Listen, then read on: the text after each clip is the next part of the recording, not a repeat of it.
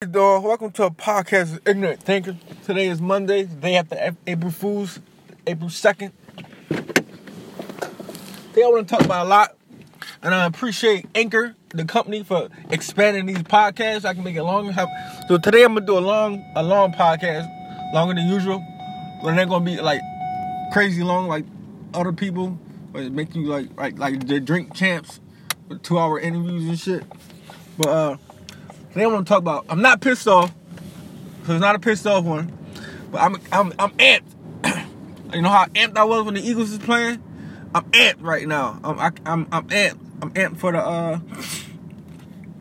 Also, before I get started, shout out to my man Maj, cause we going at it in this fantasy league. We going at it. He up 1 point. He did some cheating shit, but it's cool. But he up 1 point. And we got a week left, week and a half. And they said it was gonna be a blowout. And it's a close. I rather it would have been a blowout, but it's good that it's close. The championship game supposed to be competitive. So I'm glad it's close. But on to Villanova. Man, I was like my girl couldn't stand me because I was like yelling all over the place. They kept hitting all these goddamn threes all over the goddamn game. And I don't know. Personally, I was scared. I wasn't scared of Kansas, but I'm scared of Michigan.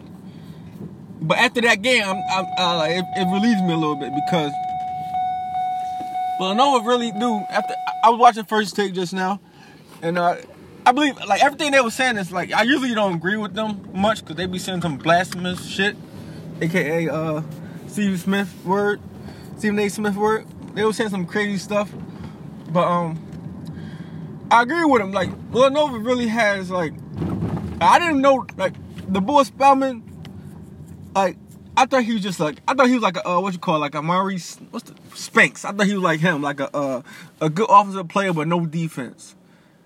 But he showed he could play defense.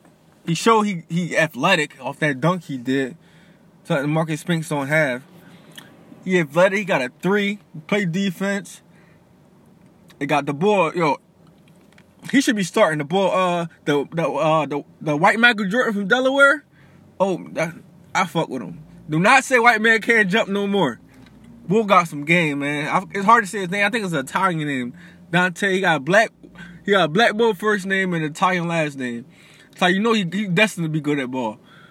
But his name Dante Delachinko or something like that. But he should be starting in my eye. He should be starting, but. That's a good thing, but he don't have a pride and an ego. So Carmelo should try to take from him. He don't have a pride or ego. He came off the bench, and he should be starting. But he come off the bench, he do his thing. And talk about draft. He going to the NBA. He's nothing he can't do. There's nothing he can't do. He can shoot. He can play D. He can shoot off the dribble. He can shoot off the pass. He athletic, he can do it all. To be honest with you, the best NBA upside is him to me on my team, if it had my opinion. And then it's the boy Eric Pascal. I remember him when he was just like athletic. That's how you know everybody working on their game. Because first, Mikal Bridges, he wasn't that good his freshman year. I didn't like him at all. He used to come in and fuck up a lot. He one of the best players on the team. And Pascal, he was just known for defense. Now he got a fucking 3.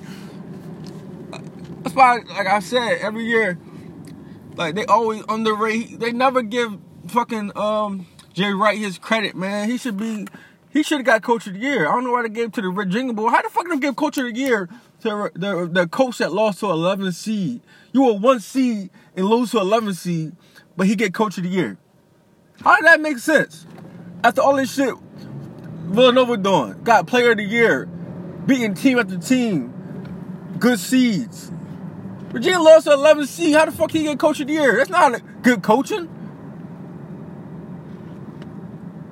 I don't think Loyola Chicago wasn't even ranked all year. It wasn't ranked all year. They don't even play dominant teams. A lot of people didn't even know who Loyola Chicago was until this year.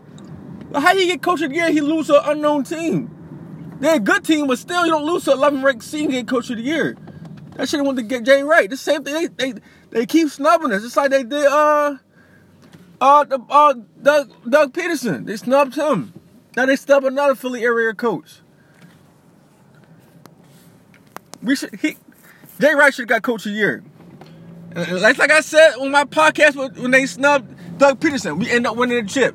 They snubbed Jay Wright, and tonight we winning the chip. I just feel like I'll be over here beating my horn again when we win. Flying right over to the city.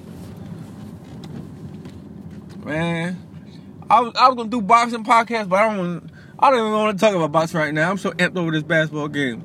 So I'm gonna do a boxing podcast later. Hopefully y'all watch the game. Villanova all the way. Ignorant thinkers, man.